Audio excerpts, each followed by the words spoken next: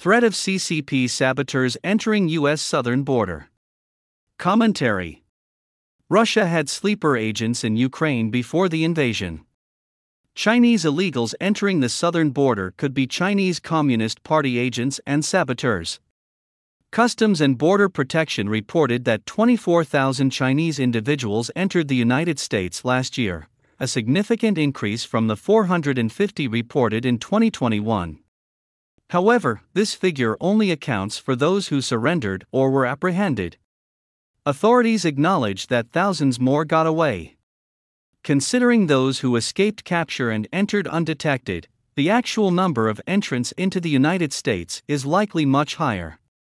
The American Free Policy Institute calls the wave of Chinese illegals a Trojan horse, warning that reporting indicates that most illegal aliens coming to the southern border, including Chinese nationals, are not fleeing persecution and thus do not qualify for asylum under U.S. law. However, they are still being released into American communities.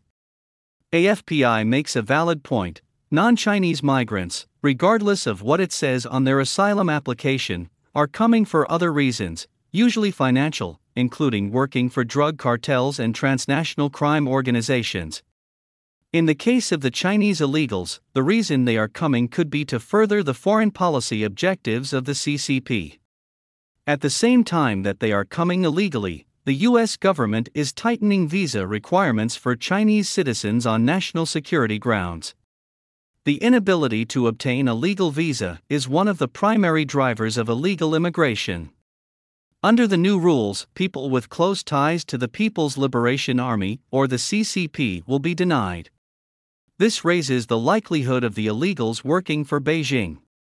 Ironically, the Biden administration is allowing a large percentage of the Chinese who enter through the southern border to remain in the United States. Over half of Chinese asylum applications were granted in 2023, more than any other ethnicity. The CCP knows that the U.S. border is porous and that the immigration system is weak. Chinese social media platforms, such as Douyin and Xinhua Video, have hashtags providing advice on the overland journey through Latin America to the United States. Since the CCP monitors and censors all media and social media, Beijing must be aware of this and is not putting a stop to it. It is not easy for the average Chinese citizen to leave China, particularly if they are not from a Tier 1 city. They have to fly to a country where the Chinese can easily obtain a visa and also need to have sufficient funds.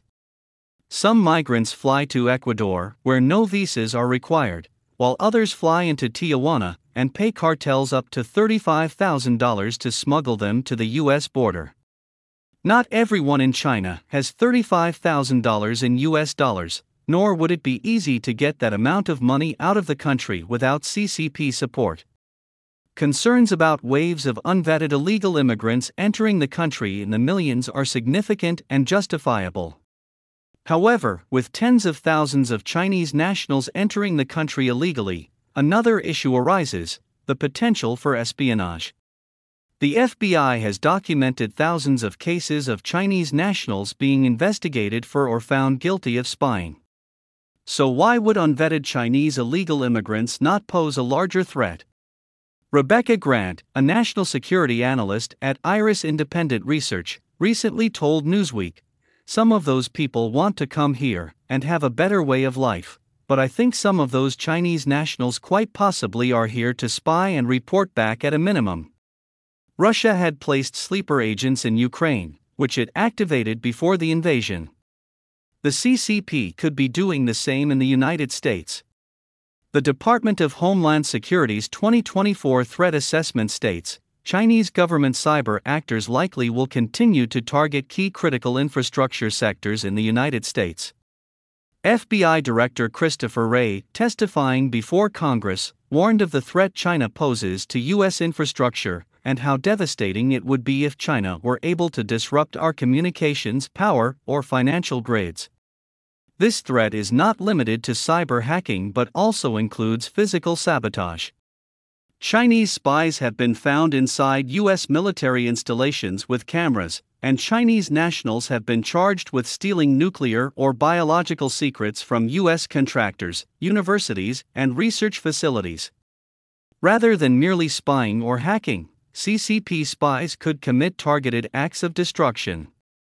In March of 2023, unknown saboteurs fired small arms at power substations in 3 states, resulting in power outages in thousands of homes. The Department of Homeland Security released the National Strategy for the Physical Protection of Critical Infrastructures and Key Assets in 2003, but does not seem to have updated the report. However, the 2023 incident demonstrates how vulnerable U.S. infrastructure is and how few people it takes to cause a disruption.